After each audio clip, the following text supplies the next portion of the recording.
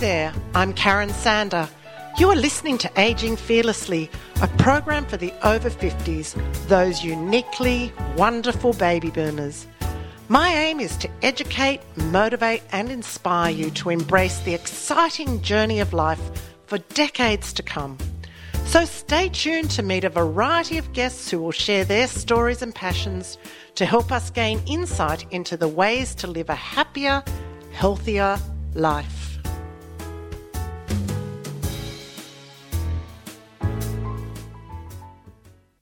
Before listening, please note that there's a small amount of information in this interview that might be distressing. Welcome to today's episode of Ageing Fearlessly with Karen Sander. Stories are a vital part of our lives as humans. Stories connect us, they help educate us, they evoke emotions, sometimes laughter, others tears. They are the link to the history of the world that we live in. The subject of this interview today is Henry Bernard, a well-respected GP on the northern beaches of Sydney from 1956 to 2002. Henry served the community, going beyond the call of duty as a GP at his Narrabeen and Mona Vale practices, as well as working in the local hospitals.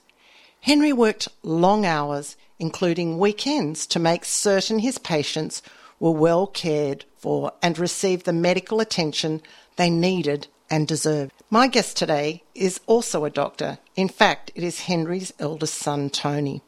Tony is an author as well as a doctor, and today shares insight into Henry's extraordinary life and the book that he has written, The Ghost Tattoo, in honour of his father.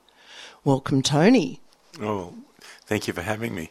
It is really exciting to have you here today because, first of all, I knew your father very briefly. He was my GP when I moved to the Northern Beaches in 1975, when I moved from the southern suburbs, the east, to the Northern Beaches. And my mother chose your father's practice for us to attend. So this is a real honour for me. I'm very excited.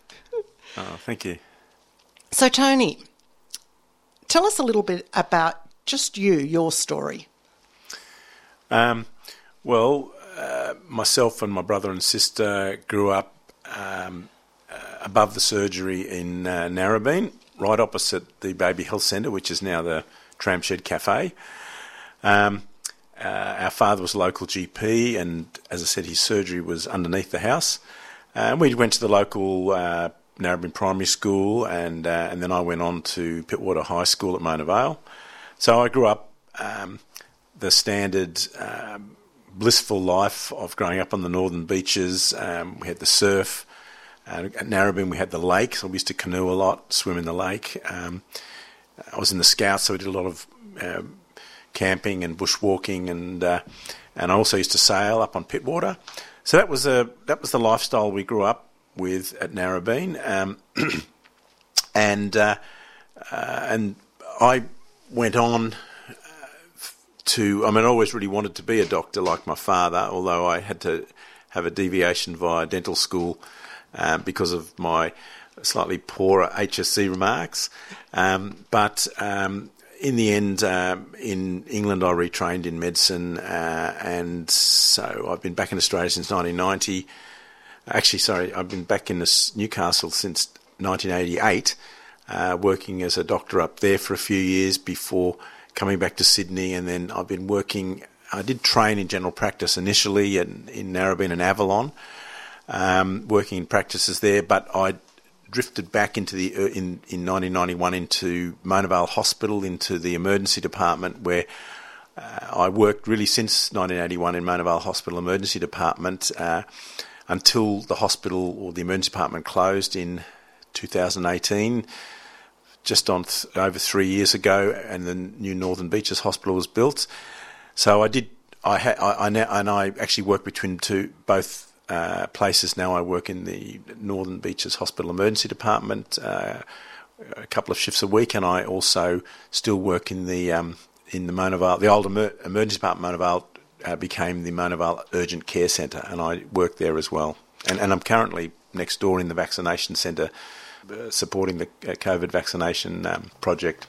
So you program. followed somewhat in your father's footsteps, as did your brother? Nick, yeah, now my brother Nick did general practice. Actually, all three of us did. Our father was very keen that we do medicine. Like himself, he considered it it was a bit of a family tradition, but he also impressed on us. He felt it was very important for our security to do medicine as well. So my brother actually took over my father's practice at Narrabeen. He's moved it around the corner to Albert Street in 2007, I think it was, or 2008. Narrabeen Family Medical there with about 6 or 7 doctors working there. It's a very busy practice now. And your sister Fiona? She also became a GP. She spent a large part of her practicing life in England, in London and Brighton. She raised a family there in Britain. She's returned to Australia and is actually in kind of semi-retirement now. Actually, she's just gone back to the UK. But she's been working in Australia and since retiring as a GP in England. So she was working here as both in general practice and also in the vaccinations service. So in the introduction, I spoke of you being an author, and you've just written a book, which is a story about your father's life, The Ghost Tattoo. Why is it so important to you and your father to share this story of the ghost tattoo? So despite the fact of growing up in such an idyllic place as Narrabeen, my father had actually come 10 years earlier. So he started Narrabeen in 56, but he came to Australia in 1947, having survived the Holocaust in Poland. My father came from a secular Jewish family in Poland and was unfortunate enough to have to experience the full spectrum of the Holocaust, but was lucky enough, unlike most of the rest of his family, to survive. So he was fortunate enough to survive, came to Australia in 47, completed his medical training here in Australia, and then became a GP. And really he just immersed himself in life on the northern beaches. We had no religion. He hid his Jewish identity. We didn't even know we were Jewish until my teens. We didn't even recognise any Jewish festivals or holidays. We never went to any religious ceremonies or anything like that. For example, I used to have to go to sit in the playground during scripture because we had no religion. And he anglicised his name. He swapped his name, Bierzynski. So his name was Henry Bernard Bierzynski, Bernard being his middle name, and Bernard was his father's first name.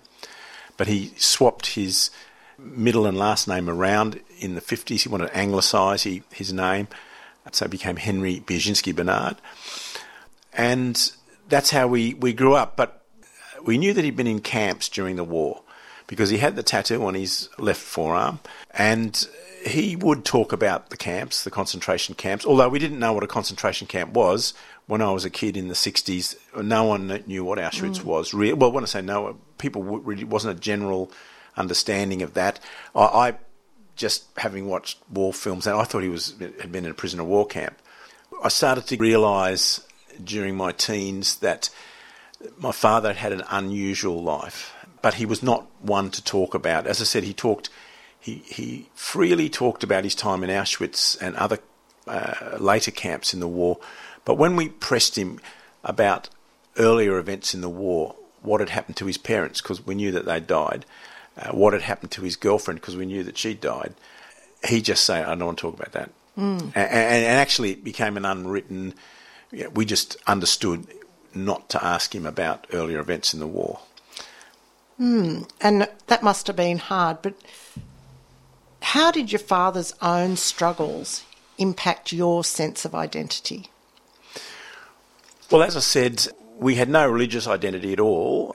I actually ended up going to Catholic scripture because our babysitter was the Catholic scripture teacher, and she took pity on me and my father agreed I could go. So I actually ended up with a Catholic upbringing and education initially. I wasn't able to take communion because we hadn't been baptised. I couldn't understand that. I asked my father why not, and he'd just say, "You can decide when you're 18." Mm-hmm. Yeah, so as I started to understand about his Jewish background, and that came about when he was flown by the West German government to Germany in 1970 when I was about 15 to be a witness at a war crimes trial. And I'd say, well, what happened? He said, I saw a few people being shot back in Poland during the war. And he wouldn't really elaborate more than that. But our housekeeper at the time explained that was because he was Jewish and that we were Jewish. That was really the first time I really fully understand I was Jewish. Now, around that time, I'd seen a Jewish boy at Pittwater High be abused. Well, I didn't see him be abused, but he had been abused about being Jewish, and the three perpetrators were brought in. What we saw were brought in to the front of the class and had to read out letters of apology to this boy. And this boy was quite obvious, flamboyantly Jewish. We want to say he used to wear a Star of David, and people knew he was Jewish. So I had this uneasy sense, of my father's reticence about it. If you asked me then, I said, well, no, I'm not Jewish. I'm Australian. I have no religion. That was my attitude, and I didn't see being Jewish as a racial thing. I just saw it as a religion. Mm-hmm. Whereas now I can see it's a heritage thing and a part of one's background. I picked up that. We definitely sensed my father's unease at his background. Mm. You visited Poland numerous times, 4 times, is it? Or 4 or 5 times? Yeah, I've been back 4 times with my father. And what struck you most about the history and the culture of Poland? The thing that really strikes me about Poland, I visited from 1979 to the last trip with my father was 2001. So I went 4 trips over that time, twice when it was still communist Poland behind the Iron Curtain, and twice when it was newly liberated Poland in the 90s and 2001 as a capitalist country, if you like. The thing about Poland when you visit, it's superficial. Well, it's an attractive country. It's got a lot of history, etc. But the place is just seeped in violence. There are battle sites and war memorials and memorials to atrocities all over the country.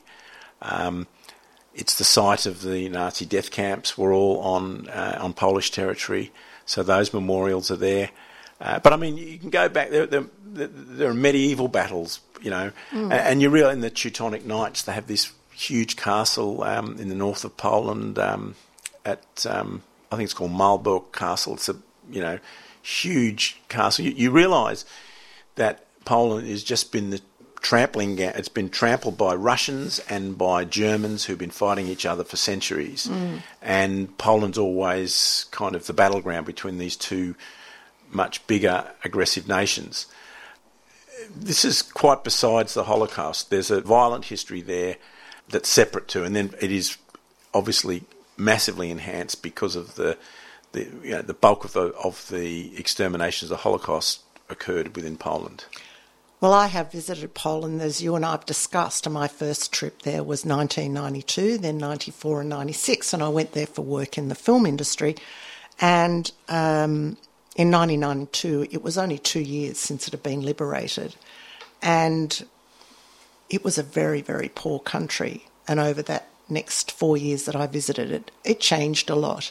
But I visited many of the sites that you've talked about, Pawiak and the memorials. I've been to Auschwitz, and they're not great places to visit, but seeing them brings to light what really did happen.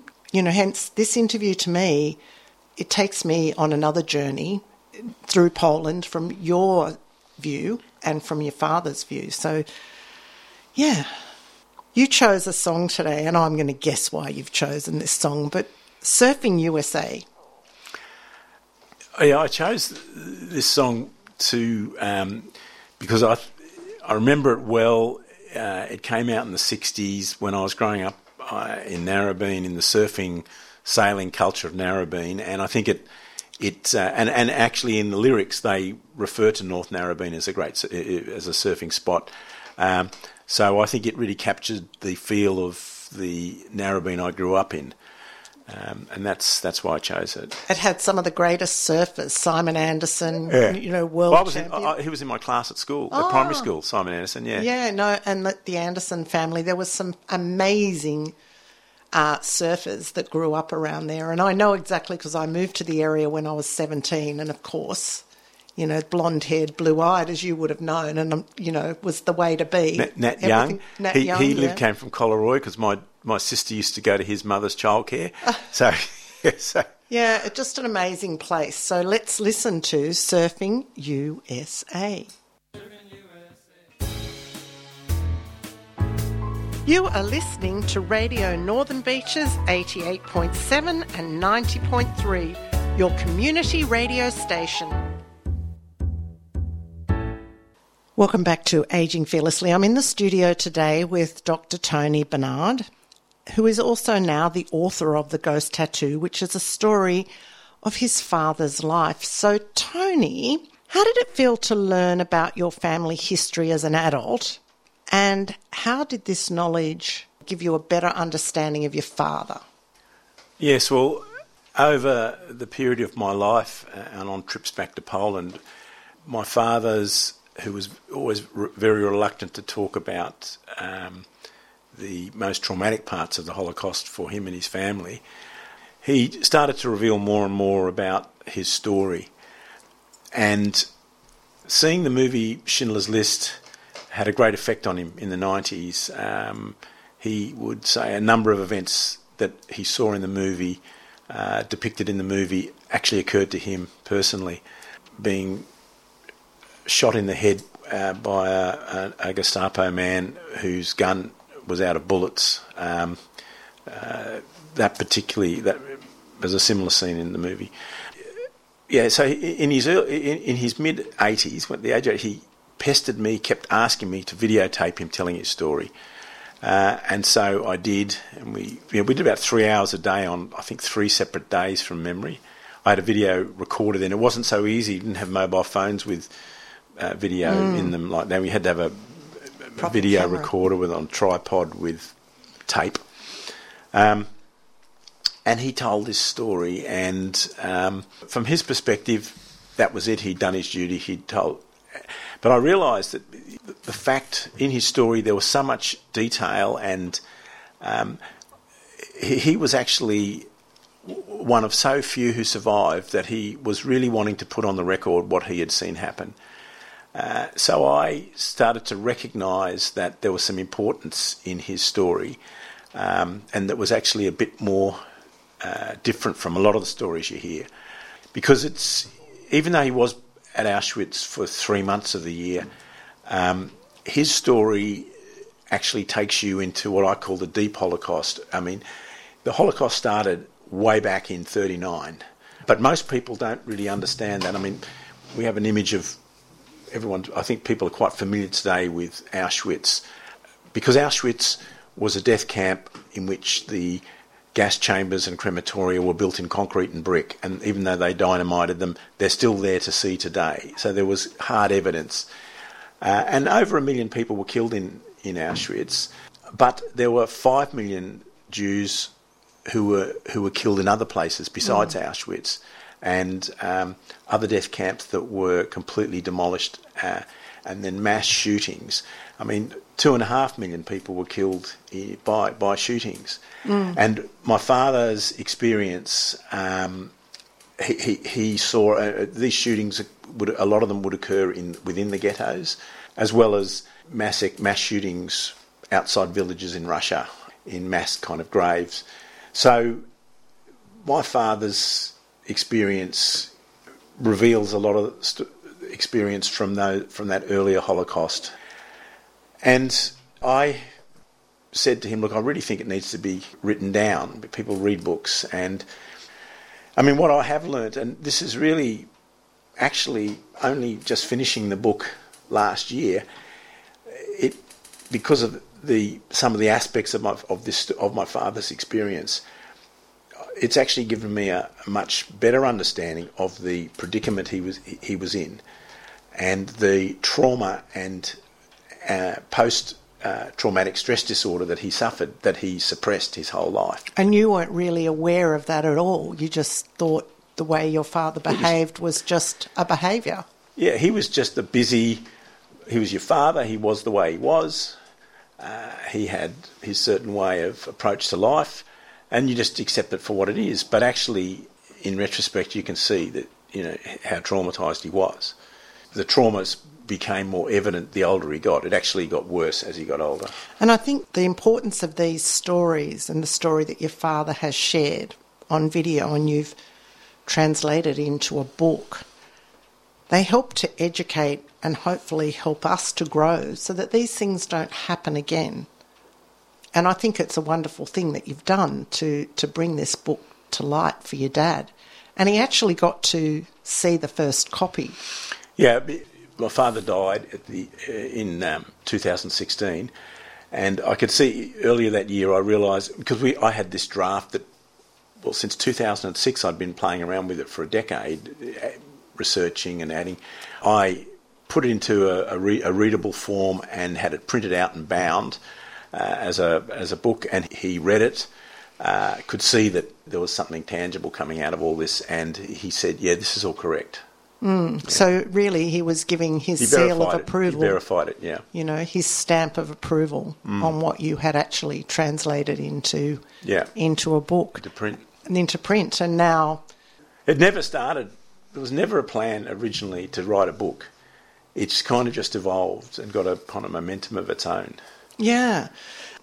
You mentioned earlier the war crimes, and your father participated as a witness in 1970, and I know you didn't go there. He asked you to go to those trials, and you were... I was doing my school certificate, and in the middle of the year, and it was the decision was made that it would be too damaging to my school certificate. In retrospect, you think this is rubbish. I should have just gone. What an experience to go to a war crimes trial.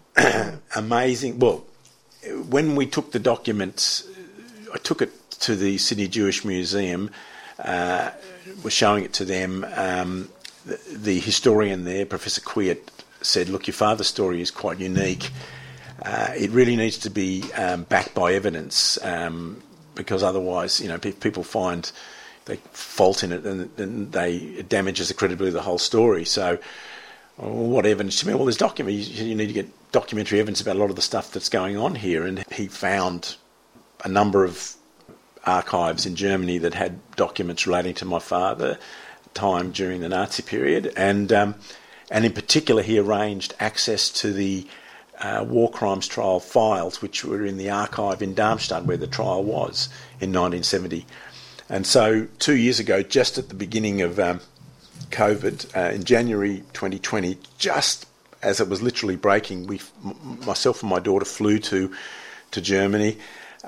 We had a few days in Berlin before we met up with Professor Quiet in Darmstadt, because he speaks German. He's German originally. And, we're presented with, a stack of folders and it's all German. So, I've got a schoolboy German and a translator on Google, but really he was able to kind of say this is, So I ended up photographing all the wrong stuff. I photographed my father's the transcript of his testimony. He was in the witness box for 2 days. But in actual fact, the archivist there very kindly actually gave me the recording of his actual testimony in the witness box, because he gave his testimony in English with a German translator. Wow.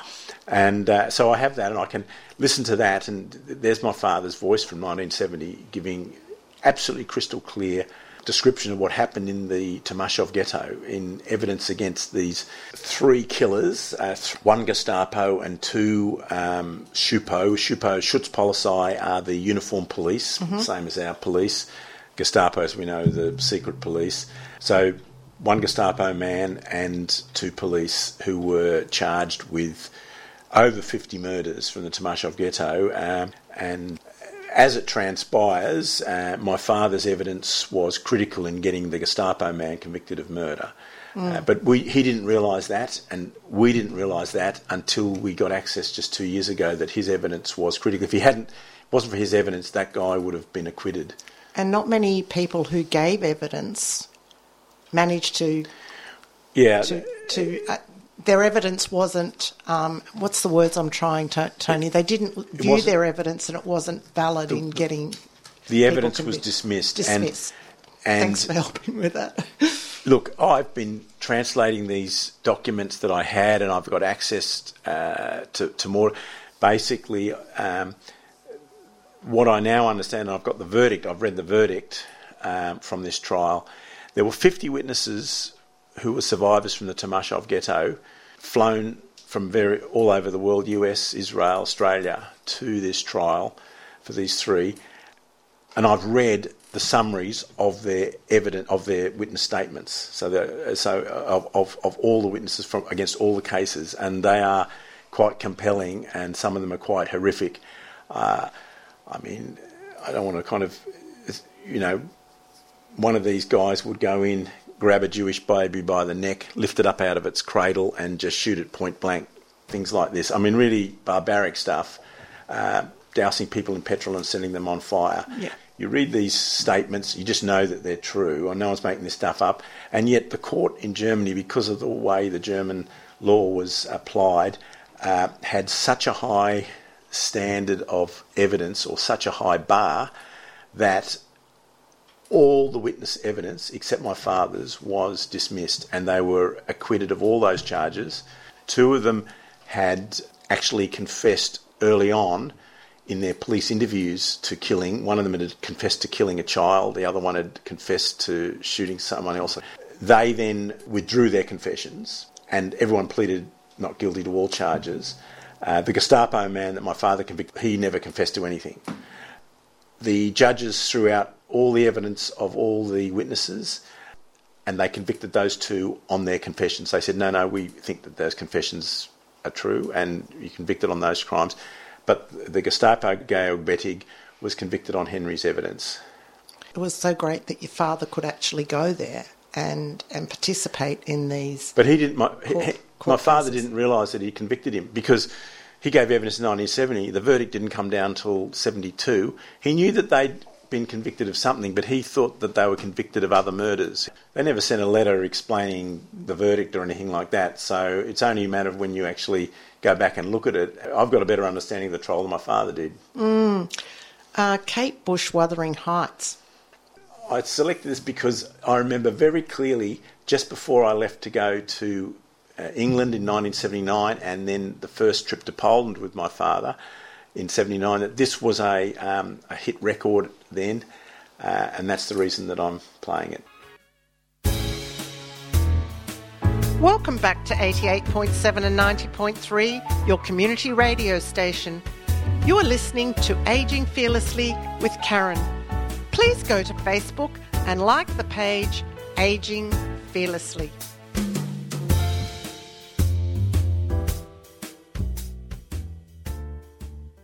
I'm in the studio today with Dr. Tony Bernard, and we're speaking about the book that he has written, The Ghost Tattoo, and it's a story of his father, Henry Bernard, who was a local GP on the Northern Beaches. It's his life story.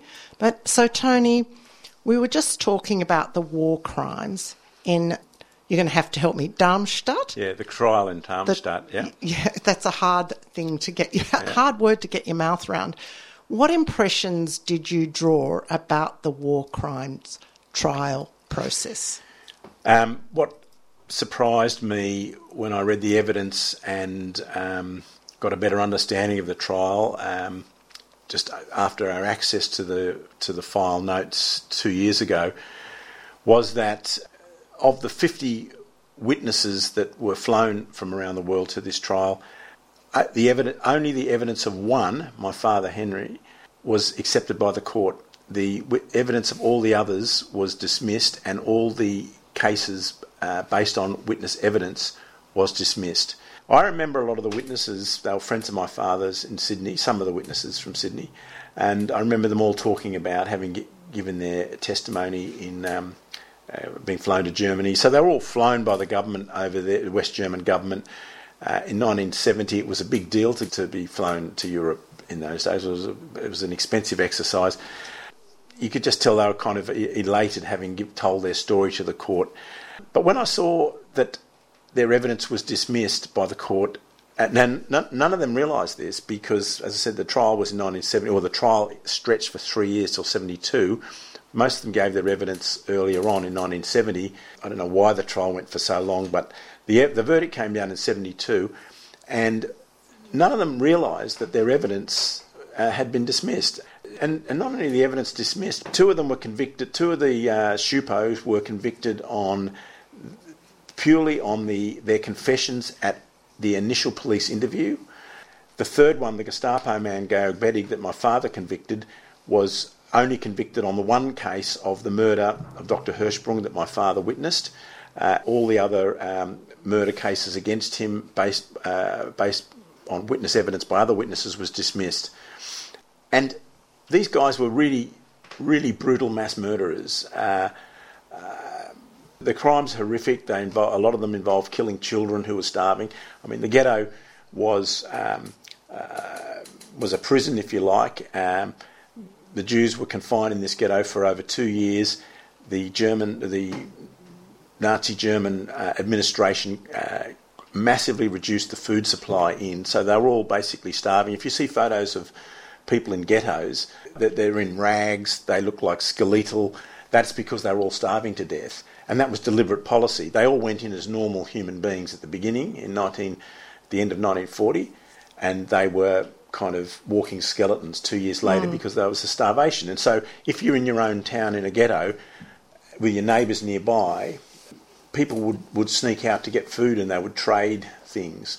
And the Germans had this policy of death for anyone caught smuggling or outside the ghetto, and they implemented it ruthlessly. And that's what these murders were all about, were the killing of people outside the ghetto. And usually a lot of the smuggling for food and begging for food was done by children. So these guys would shoot children in front of their parents. And for them to be dismissed, and they got peppercorn sentences of about 6 years, and with time off because of the time on remand before and then parole, they wouldn't have served necessarily much more than a couple of years in prison for the most horrendous crimes. And so I got to say, I was pretty unimpressed by the West German court system, and I suspect it was really done for the benefit of the witnesses so that they'd feel good, like a reconciliation court. They'd got to have their day in court. To appease them.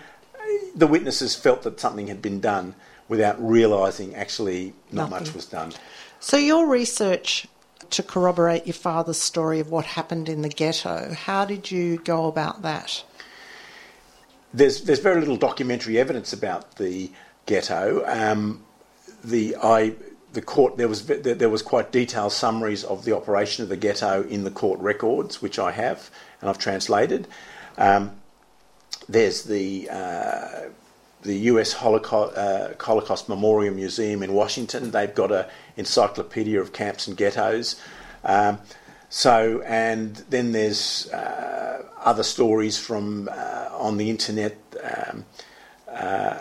of story. There's one particular one from the Yizkor book, I think it's called, by Michael Grossman about the events in the ghetto in 1942. As I said, there's not much documentary evidence beside the court process, but the court, the judges in the court made a specific comment about Henry, that he was a unique witness and that they believed him above all others in the event, particularly of the murder of Dr. Hirschsprung. Just recently, my father, he explained in his story that actually he married his girlfriend in the ghetto. We never knew that. We never knew that he was married to her. We always thought it was his girlfriend. It was actually his first wife. It was his childhood sweetheart. Yep. And they were at school together. And he describes his marriage in his story, and the fact that he makes reference that this was, even though it was in the ghetto, the registrar had a book and recorded the marriage in this book. And just recently, a woman historian in Tomasha that I'm in contact with has located that book in the Tomashov archive and has sent me a copy of a photo of that exact entry. So bits and pieces of my father's story get, as bits of evidence come out, it just corroborates his story. So the town where your father was, the ghetto, was Tomashov Mazhevetsky. Yeah. About 100 kilometres southwest of Warsaw, not far from the city of Łódź. Yep. Spelt Lodz. Lodz. Yeah. Yeah, it's an L with a cross through it. Yeah, it's a very unusual W. Łódź. It's a very hard language to get your mouth around or your head around. When your father finally began to open up about his past and confided in you about his role in the ghetto, how did that change him? I started to understand his reticence and regret, possibly even a little bit of shame at the role that he played. His father had been involved in the administration of the ghetto, what all ghettos had a Jewish council that the German authorities set up. His father was in the Jewish council, and my father, because of his father, had a role in the administration of the ghetto as well. The Jewish councils and the Jewish order service, which was became known as the ghetto police, have been a controversial topic because when they were set up in 1939, they had there was no ghetto. People were living in their normal. The Germans just set up a Jewish council and a Jewish order service to implement decisions of the council, and the Germans would just speak to the council. We need 100 workers to do this. Here's food supplies for the Jewish community. You distribute it. You house the Jewish community. The council provided hospital, school, soup kitchens, stuff like this, and they needed an order. They were told by the Germans to set up an order service to implement their decisions. My father, the members of the council were very concerned when they were setting up the Jewish Ordnungsdienst or order service that the right people go into it. That they were very concerned about getting the wrong people into an organisation like this. So they put their sons into it to keep it free from corruption, and that's why my father was to put it into this service by his father. I never understood, but I can see now why he felt so conflicted, that he may have ended up assisting the Germans in their destruction of his community and family. But he eventually left or walked away from that role. He quit after he was unable to save his mother from deportation to the gas chambers in Treblinka. Must have been, you can't even fathom what it must have been like for people like your father to live every day in fear for their life. Everything they did they must have lived in fear. He said when the Gestapo told you, do this or we'll shoot you, he said they meant it, and we knew they meant it, and we knew that they would. Because they did. Yeah. They did shoot people on a daily basis. And when I read the book, it's just evident that, there was no chance if you didn't follow instructions. Basically, if you were a Jew in Europe under Nazi occupation, you were all enslaved. You were only kept alive for as long as you had a use to the Nazi state, and you were all essentially doomed. You're damned if you do and you're damned if you don't, yeah. And anyone who survived only survived because they had a role that was somehow allowed to exist by the Nazi. So let's listen to your last song, Africa by Toto. Yeah, I chose this one because 1985, which was our second trip to Poland with my father, and I remember this was a song that was common or widespread at the time. Popular song at the time. So we'll just help each other with words. Sometimes you just can't find those words. So this is Africa by Toto. You are listening to Radio Northern Beaches 88.7 and 90.3, your community radio station. Welcome back to the studio. I'm with Dr. Tony Bernard, and we're talking about the book he's written, The Ghost Tattoo, a story of his father's life. Tony, what do you want readers to take away from this book? My father went to great pains to put what he had seen on the record for history. I understood that was his motivation in getting me to film him, and I have tried to carry out his wish. He wanted people to know what happened in his town of Tomashov, what happened to a lot of the people he knew in his community. He wanted to tell people how cruel the Nazis were. He used to say that they're so cruel. Why did they have to be so cruel? And he wanted to let people know how evil and hurtful and terrible racism is in any form. And that was his motivation. Well, Tony, I thank you so much for coming today. I've read the book, and it gave me a real understanding of the traumatic life that your father and the Jewish people in the ghettos and in Poland at the time and other places in Europe, Russia and the Baltics, and what they lived through, and the torture, the torment, and very few survived. And those who survived, I'd say, had real courage to move on. And that's the other thing. They were really tortured and then killed, but they had 2 years of the most terrible torture, physical and mental.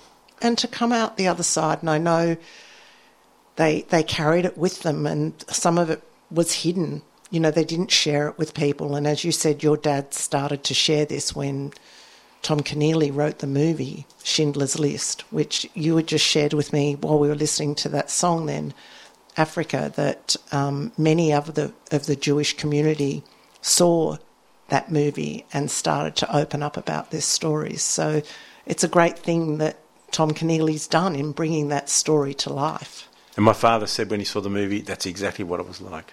Yeah, so he did a very, very good job of researching, and Spielberg did an amazing job of filming and making it a movie. But thank you today, everybody out there listening. You know, this is a book worth reading, and I hope that you might take the time to spend a few hours and read this book. Tony's put a lot of effort into it, and his father, it's a lifetime of history. And if you want to learn more, just go to Tony Bernard, bernard.com.au. And look, Tony, thank you for coming today. Your book launches very, very shortly. It's days away now, and I'm very excited for you, and I'm absolutely thrilled that you spent this time with me today. I'm getting emotional now. I really just love the fact that you've been with me in the studio telling the story. Well, it's been a pleasure to speak to you today about the story, and I want to thank you for having me. You are more than welcome. And to Henry, that I briefly knew as my GP and had no idea there was a whole other life to this man. So cheerio, everyone. So this is it for today's program. It's time to say cheerio to the wonderful Northern Beaches community.